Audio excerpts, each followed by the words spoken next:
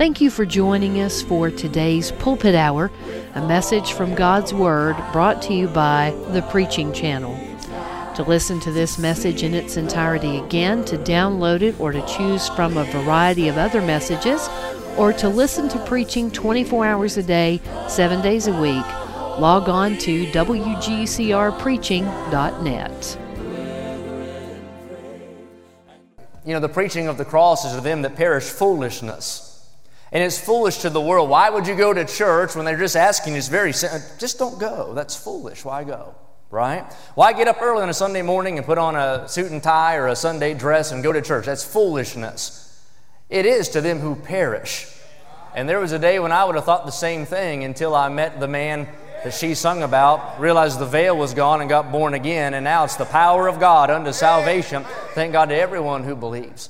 This morning, Colossians chapter 2, let's look in verse number 13. We'll read down through verse number 15. If you're able to stand, let's stand together, and we'll just stay in these three verses for the message today, and just want to show you a great truth in these few verses. I've been preaching through the epistles of Paul on my radio broadcast verse by verse, and just got through the book of Colossians and got hung up on these verses, and so I want to share with you what God did in my heart when I was reading these verses. Verse 13, the Bible said, "And you being dead in your sins and the uncircumcision of your flesh, hath He quickened together with Him, having forgiven you all trespasses, blotting out the handwriting of ordinances that was against us, which was contrary to us, and took it out of the way, nailing it to His cross. And having spoiled principalities and powers, He made a show of them openly, triumphing over them in it." I want to draw your attention to a phrase that's full of hope, grace, mercy. Verse number 14, the end of the verse, there's a statement made. The Bible says, nailing it to His cross. For a little while this morning, I'm not going to focus on COVID. I want to focus on the cross if we can. And I'm glad you'd say, well, Jesus was nailed to a cross. Yes, but He also nailed some things to His cross. He didn't hang there as a victim. He hung there as a victor. And for a little while, let's think on that phrase, nailing it to His cross. Lord, I pray for Your power to preach.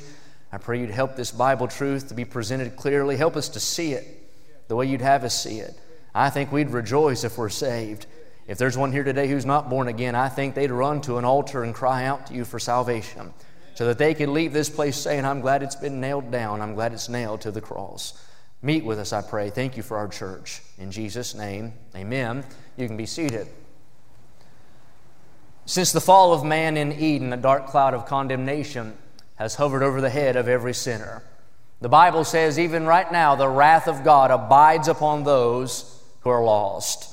The lost person lives their life every single day, many times ignorant of the truth. They're only one moment away from their own meeting with God. If we could see with God's eyes today, we'd see the storm clouds of His fury and the hammer of His judgment even now hanging above every lost man, woman, boy, and girl who's still breathing air. Don't forget the truth. The Bible says God is angry with the wicked every day. They live their life, and it's there.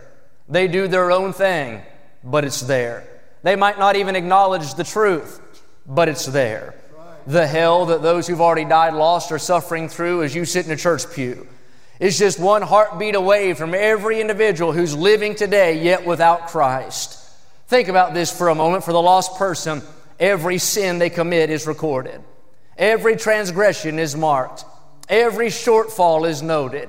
Every iniquity is numbered. Every misstep, every misspoken word, every evil thought, every unholy action, all of it is written down and added to their account.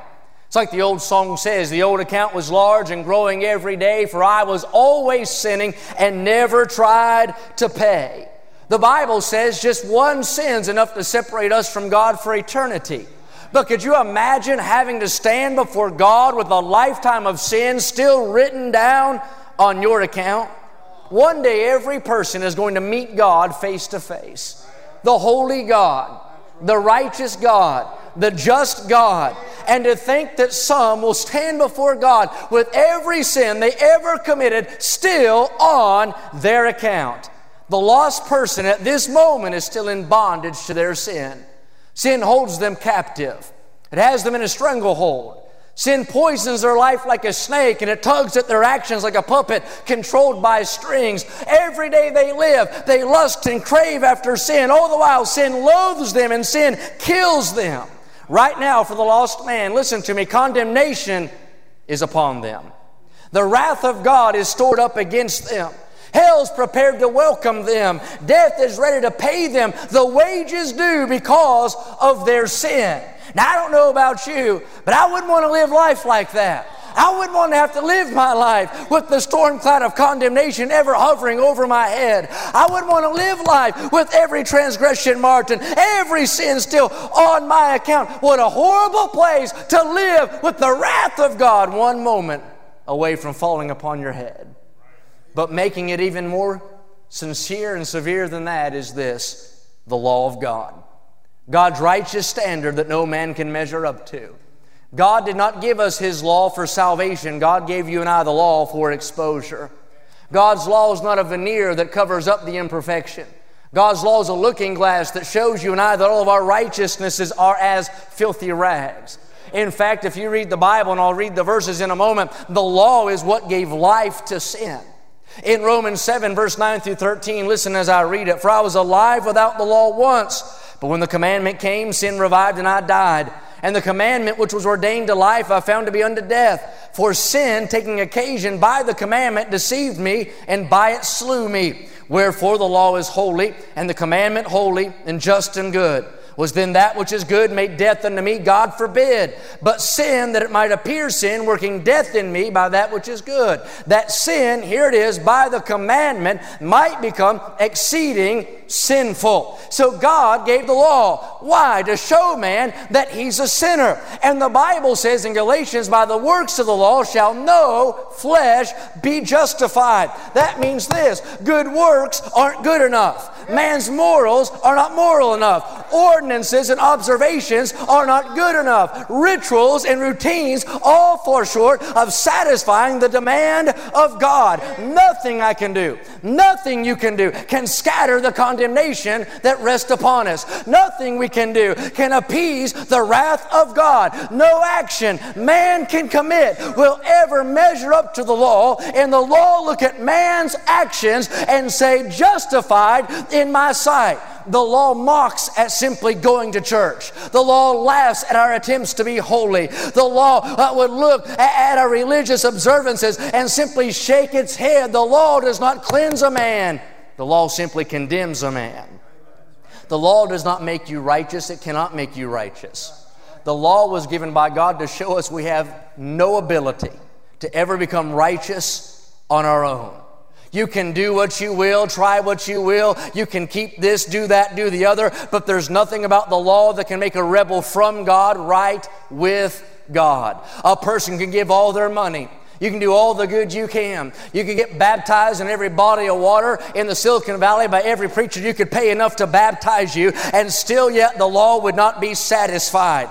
God gave us the law to teach us that sin is exceeding sinful, and the wages of sin is death, and man is not able to do away with the sin debt on his own. And that lesson must be learned before Jesus calls us into eternity, because here's what the Bible says: if you don't let the law be your teacher, the law will be your judge.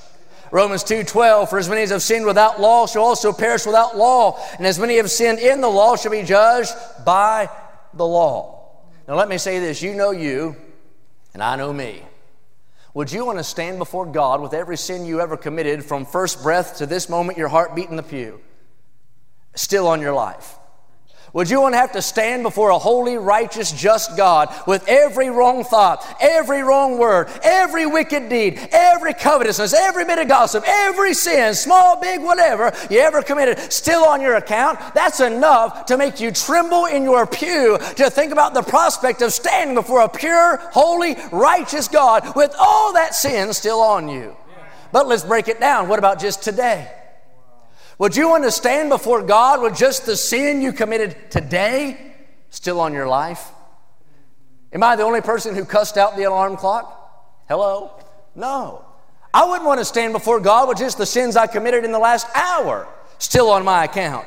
Think of it, standing before holiness wrapped in unholiness. Standing before righteousness in your unrighteousness. Standing before Him who is without sin, full of your own sin. Would you want to measure your life up against His life? Would you want to have to measure your intentions up against His intentions? Would you want to have to measure your words up against His words? Would you want to have to try, listen to me, and stand before God and make the case that somehow I am just as righteous as God is? That'd be a horrible thing to consider. Think of the weight of that. Living life every day, every sin still on you. Sins of the past on you. Sins of the present on you. Sins yet to be committed in the future still upon you, written down on your account. Picture how pitiful it would be with every instance of iniquity marked by God and standing in front of Him. That's why the Hebrew writer said it's a fearful thing to fall into the hands of a living God. Now I'll say that to say this: there must be a way to wipe our slate clean. There must be a way to scatter the clouds of condemnation away. There must be a way to appease the wrath of God. There must be a way to satisfy the just demands of the law. If I'm ever going to have entrance into heaven, be accepted in the beloved, and have the judgment of the law satisfied in my life, there has to be a way to have forgiveness, wipe it out of the way, nail it down, and say it's over. Now, with that truth in mind, I want to draw our attention to a powerful phrase in the Bible. It says it right here: nailing it to His cross. Nothing is as gruesome as crucifixion. The cross is more than an ornament for your necklace. It's more than an architectural addition. It's a horrible, gruesome thing to consider. Crucifixion is such a heinous act, it wouldn't be hard to believe it was invented by the devil and delivered to earth from hell itself. Historians say around 70 AD, the Roman Empire would crucify those they deemed to be criminals at a rate of 500 per day. That means 500 people every day were taken and nailed through their hands and nailed through their feet and fixed to 2 crossed timbers to suffer in agony until life left their bodies. Thousands of trees were cut down. Thousands of boards were formed. Those thousands of boards were then joined together. Thousands of men and women would have forded the gulf of time and stepped off into eternity from those crosses. Think of it with me: arms hyperextended, muscles strained, nerves burning with pain, lungs struggling to gather even the tiniest gasp of air. The Bible refers to the cross as a cruel tree. And one commentator said it was like dying 1,000 deaths to hang upon a cross. At some points in history, crosses would have covered the hillside in more abundance than trees. And the cries of those being crucified would have drowned out the singing of the birds. It was a horrible death, a humiliating death, a haunting death, a hovering death. And the Bible said, "Cursed is every man that hangeth upon a tree." It was very gruesome. Imagine as women would watch as their husbands were nailed to those crosses. They would watch as their sons were fastened to those trees. Men would witness as their friends and countrymen were fixed fast to the timbers throughout history. And even in our day, there have been countless people who've hung on countless crosses, but I want to tell you today that there's only one cross that we can say is His cross, and there's no cross like that cross. Those other crosses offered death, but thank God His cross wrought hope for you and I. Those other crosses meant hopelessness. His cross meant life. Those other crosses meant defeat. His cross put us on the winning side. Those other crosses held men that time has forgotten. His cross held one that eternity won't forget. Can I say, for all eternity, we ought to be thankful this morning. We ought to shout till we see Jesus face to face. Thank God we can say the veil is gone. Our sin is gone. Why? Because of His cross. Consider it with me just for a moment. In your mind, would you see it? Picture Calvary. See Jesus there. See His cross. The cross is upright. Its victims fixed to the timbers. See Jesus there. The hammer having fallen upon the head of the nails. See Jesus' twisted branches covered with thorns have been beaten down into His forehead. See His cross. Fresh blood runs from the wounds in His hand. His back is torn by the whip. A crowd of scorners have gathered around the base of His cross. They mock Him, they revile Him, they laugh at Him. See Jesus there. See His cross. As pain overflows its threshold, His beard's been torn from his cheeks. Suffering cycles throughout his body. See Jesus as bruises rise upon his face. Joints are dislocated. Spit runs down his brow. Agony is amplified as every nerve in his body is pulsing with pain. See Jesus in your heart and mind today. See his cross. The one who'd healed the sick is nailed to the cross. The one who'd helped the hurting, nailed to the cross. The one who'd sought the forgotten, nailed to that cross. The one who'd blessed those who cursed him, nailed to the cross. The one who fed the hungry is now nailed to his cross. That's the great shepherd dying for his sheep. That's our lamb going to his own slaughter. That's our great high priest preparing himself to be my sacrifice and yours. See Jesus as he hangs there. He thirsts and they give him vinegar. He cries and they sneer. Those hands that had fed the multitude are pierced by the nails. Those feet that walked on water are now fixed fast. That voice that said, "Peace, be still," now cries, my God, why hast thou forsaken me?" See Jesus there. See his cross. He's gone from heaven to earth and glory to humanity and is thrown to Calvary. See Jesus there. His disciples are hiding. His mother watches on in agony of soul. He that was the hope of so many is hopelessly hanging on a tree. Darkness covers the world. At midday the sun is snuffed out of the sky. And well might the sun in darkness hide and shut its glory in. When Christ, the mighty Maker, died for man, the creature sinned. The rocks break in pieces. The temple veil is ripped asunder.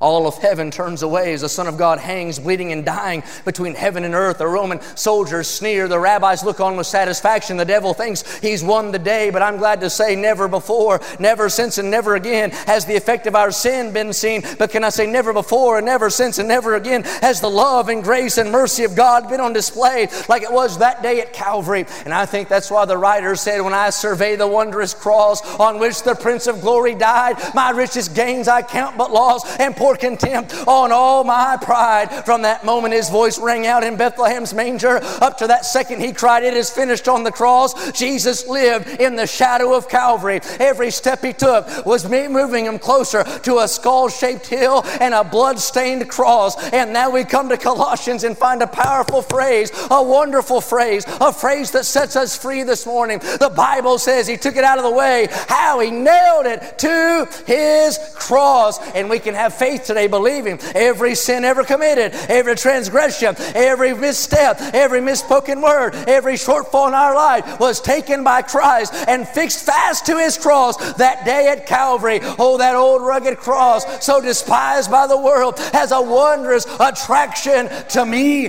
You see what the Bible says? Let's look at the verses. It says in verse 13, "And you being dead in your sins," we were dead spiritually, without God, alienated, cast off, unreconciled to God. We were unlawful, if you will, out of fellowship with God. But not just that, and the circumcision of your flesh. We were out of fellowship and out of covenant with God. There was nothing we could do to span the gulf. There was nothing we could do to make a way. There was nothing you or I could do to take the burden of guilt and shame off of our life. But thank God, Jesus made a way. I'm glad the verse didn't stop in the first half. The second half gets much better. The Bible says, hath he, watch what it says, quickened, made alive, quickened together with him, having forgiven you all trespasses. Here's the good news. Jesus died to forgive your sin. Jesus died to take the penalty away. Jesus died to pay the debt in full. God sent his Son, Jesus, and he died on that cross for our sin. When the fullness of time was come, God sent forth his Son, made of a woman, made under the law, to redeem them that were under the law. For what the law could not do, and that it was weak through the flesh, God sending his own Son in the likeness of sinful flesh, for sin, condemned sin in the flesh. So here's what happened. We had a big need, but thank God we have a big God, and he met that need through his Son on Calvary. Now, verse 13 starts off with what you were. Then it transitions into what he did. And thank God, the end of verse 13 and verse 14 shows us where we stand now with him. You read on, and verse 14 shows us what Jesus did. Look at the first part of the verse. It says, blotting out the handwriting of ordinances that was against us, which was contrary to us, and took it out of the way, Now, that phrase, blotting out, what's that mean? That means erasing. That means covering over. That means hiding. That means concealing. Picture it in your mind as that man or that woman stands before a righteous God. Every sin still on their account. Every deed done wrong still on their account. And there's the account in front of them. But then all of a sudden, every bad thought, every bad word, every idle tale, every lie, every sin written down. Jesus walks over and He takes that record and He sees that black ink of sin. He takes His red blood and covers up that black stain of sin, and He blotted it out from the cross of Calvary. You say, that man's condemned to die. That man's guilty of sin. No, my record's been clean. It used to look like that, but Jesus blotted it out. They say, as those rabbis and scribes would write on that parchment in those days, that the ink wouldn't soak into the paper. It wasn't acidic enough. And if they wanted to reuse the sheet of paper, they'd just take their thumb and they'd wipe it away like it'd never been there before. Now, that might not encourage you. Maybe you're perfect today, but that encourages me just a little bit to think that my record of sin, the day I got saved, not just the sin I'd done, but the sin I will do and do now, can I say it was all taken out of the way? It was blotted out by Jesus when He hung on the cross of Calvary. Gone, gone, gone. Yes, my sins are gone. Every violation, gone. Every accusation, gone. Every situation, gone. Blotted out by the hand of Jesus. Now that's enough right there to make a Baptist shout till Jesus comes. But it's just like Jesus to do us better than we deserve. And the verse doesn't stop with blotting out, but it goes further than that. He didn't just blot it out. Thank God the Bible said those ordinances, that law that was contrary to us, He took it out of the way. He didn't just wipe the slate clean. He tore the slate up. Just threw it away. What sins are you talking about? I don't remember them anymore. Now, you and I forget on accident, but thank God He chose to forget on purpose. Blotted out, took it out of the way. Isaac Watts asked the question, was it for crimes that I had done He groaned upon the tree? And I'd answer him and say, absolutely. And watch what the Bible says, and I'll be through. He nailed it to His cross. In Bible times, it was not uncommon for a guilty man to be crucified. And to mock him and scorn him, they would list the crimes he was guilty of. And they would nail it to the cross above His head. In fact, Pilate could not find an offense against Jesus, so he had to sarcastically say, "Hail, King of the Jews." And they fixed the sign above His head. Also, they would say when a man owed a debt to a debtor, when that debt was paid in full, that debtor, back in those days, would drive a spike through it, signifying the debt had been paid in full. So here's Jesus dying on Calvary. See Him there. The crown of thorns pressed to His brow, the nails pierced through His hands. There's a sign above His head. No, not the one that you read about in the Scripture, but see with the spiritual eye. And watch as that hand fastened fast unfastens itself and takes that divine hammer and begins to fix another sign there on the cross. And you say, Jesus, what's that? What are you nailing up there? And He'd look at you and say, I'll tell you what I'm nailing up there. My life for yours, that's what I'm nailing up there. Your sin for my righteousness, that's what's happening right now. He said every bad thought, every idle tale. I tell you, there's more than Jesus dying on the cross. Thank God my sin was dying on the cross. My transgression was dying on the cross. My penalty and pain and judgment and the wrath of God was dying on that cross. Can I say greater love hath no man than this, than a man lay down his life for his friends? Oh, but what wondrous love is this, oh my soul, that He'd bear that dreadful curse for my soul. And that's what He did on that cross. He's becoming sin for me. Thank God in resurrection, He's becoming justification for me. At the right hand of the Father, He became righteousness for me. And on that cross, as those nails were driven through His hand, Jesus wasn't hanging there a loser. He was hanging there a winner, because as they nailed our Savior to the cross, He took our sin. He took the law of God. He took every ordinance written against us and nailed it to His cross. It died there at Calvary. I love the language of the King James Bible, because the King James Bible Bible presents this truth in such a beautiful way. You see what it said? It doesn't say they nailed it to his cross. It says he nailed it to his cross. You say, how can that be? It's because he's God and you're not, and I'm not. He's got all power and we don't. And thank God only he could bring life through his own death. Greater love there is none. He blotted out my transgression. He took it out of the way. And then finally, he nailed it to his cross. Jesus vacated that cross, but not my sin, not the demands of the law. That died at Calvary. Let me give you a couple Bible verses. 2 Corinthians 5:21, for he hath made him to be sin for us who knew no sin, that we might be made the righteousness of God in him.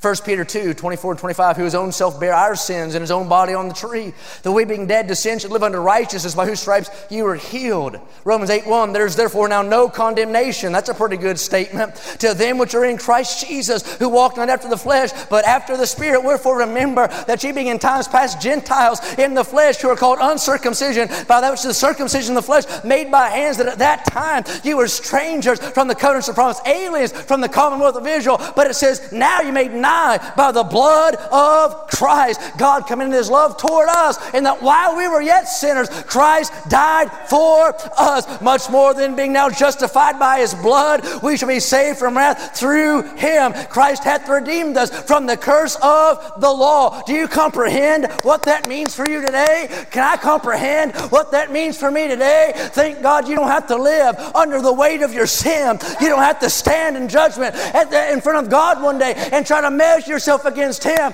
But thank God for imputation. You know what imputation means? Imputation means to give something to someone who's totally void of whatever that is you're giving them.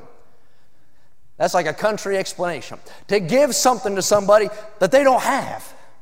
They're totally void of it, and you lay it on them. So here's what was happening at Calvary. Picture it with me. We traded out condemnation for justification. He gave it to us. We traded out alienation for reconciliation. He gave it to us. We traded out justice for mercy because he gave it to us. We traded out law for grace because he gave it to us. We traded out wrath for his peace because he gave it to us. We traded heaven for hell because he gave it to us. We traded death for life because he gave it. Now don't shout me down while I'm preaching good, but I like that. We traded out the grave for resurrection because he gave it to us. We traded out the cross for the crown because he gave it to us. We traded out judgment for promise and damnation for salvation. We traded books. I went from the book that recorded my sin, and now my name's written down in the book of life up in heaven. I traded out rags for robes and chains for liberty and fear for faith and emptiness for satisfaction. Now I have his righteousness. Now I stand before God clean. Now I'm in the family. Now I'm part of the bride. Now I'm a block in the building. I've been grafted in. Thank God. Heaven bound with the hammer. Why? Because Jesus nailed it to his cross. If you're here saved and can't shout over that, then you either have laryngitis or you're brain dead. Say amen right there. And if you're here lost, you need that. Because right now you're either living post nailing it to the cross or pre nailing it to the cross. And you might have wandered in here with all that weight. Could you imagine right now you're in a church pew, all that sin is still on you right now. And if you were to die right now, you'd have to try to measure your righteousness up to his. You'd have to measure your record against his. But with imputation, Jesus said, here, you take my record, I'll take yours. I was studying for this message, and I found an old hymn that John Wesley wrote, and it was the truth of the sermon. And here's what it says. Listen to me, and I'll close. 'Tis finished. The Messiah dies, cut off for sins, but not his own. Accomplished is the sacrifice, the great redeeming work is done. 'Tis finished, all the debt is paid, justice divine is satisfied. The grand and full atonement made, God for a guilty world hath died. The veil is rent in Christ alone. The living way to heaven is seen. The middle wall is broken down, and all mankind may enter in. The reign of sin and death is o'er, and all may live from sin set free. Satan has lost his power, 'tis swallowed up in victory. Saved from the legal curse I am. My Savior hangs on yonder tree. See there the meek expiring Lamb. 'Tis finished, he expires for me. Accepted in the well-beloved and clothed in righteousness divine, I see the bar to heaven removed. And all thy merits, Lord, are mine. Now today you can either rejoice in that truth, Or you have to make a decision whether or not you want to stand before God wrapped in your own righteousness, or you'd like to get saved today and stand before God, because you will see Him one day wrapped in His righteousness. Now, this isn't the topic of the message, but that's why we still come to church when they say, please don't go to church. Why? Because we're just sinners saved by grace. And this God we preach about changed our eternity, and we can't help but see and speak. He says, we have to. Because I was going to hell, and now I'm going to heaven. Maybe as a Christian you've wandered in here, and listen, you're only the devil. He'll make a stoop out of your shoulder, whisper in your ear, and he's an accuser. But I said this the other day on the radio, you introduce your accuser to your advocate. And let him rub his nose in the blood on the mercy seat and remind him that it was nailed to the cross. If you're here today and you don't know for sure if you were to die, you'd be ready to meet God. Don't put it off. Don't play around. You say, I've made a profession. I'm asking, are you born again? Do you know for sure heaven's your home? Because if you were to die before you get to the house, unsaved, you'll stand before God wrapped in your own. Just love and pray for sinners till our God makes all things new. Thank you for joining us for today's Pulpit Hour, brought to you by The Preaching Channel. To listen to this message once again in its entirety, for a free download of this message or a variety of any other messages, or to listen to preaching 24 hours a day, you can visit the Preaching Channel at wgcrpreaching.net. If you don't have download capabilities, feel free to call and order a CD copy of today's message at 828-884-9427.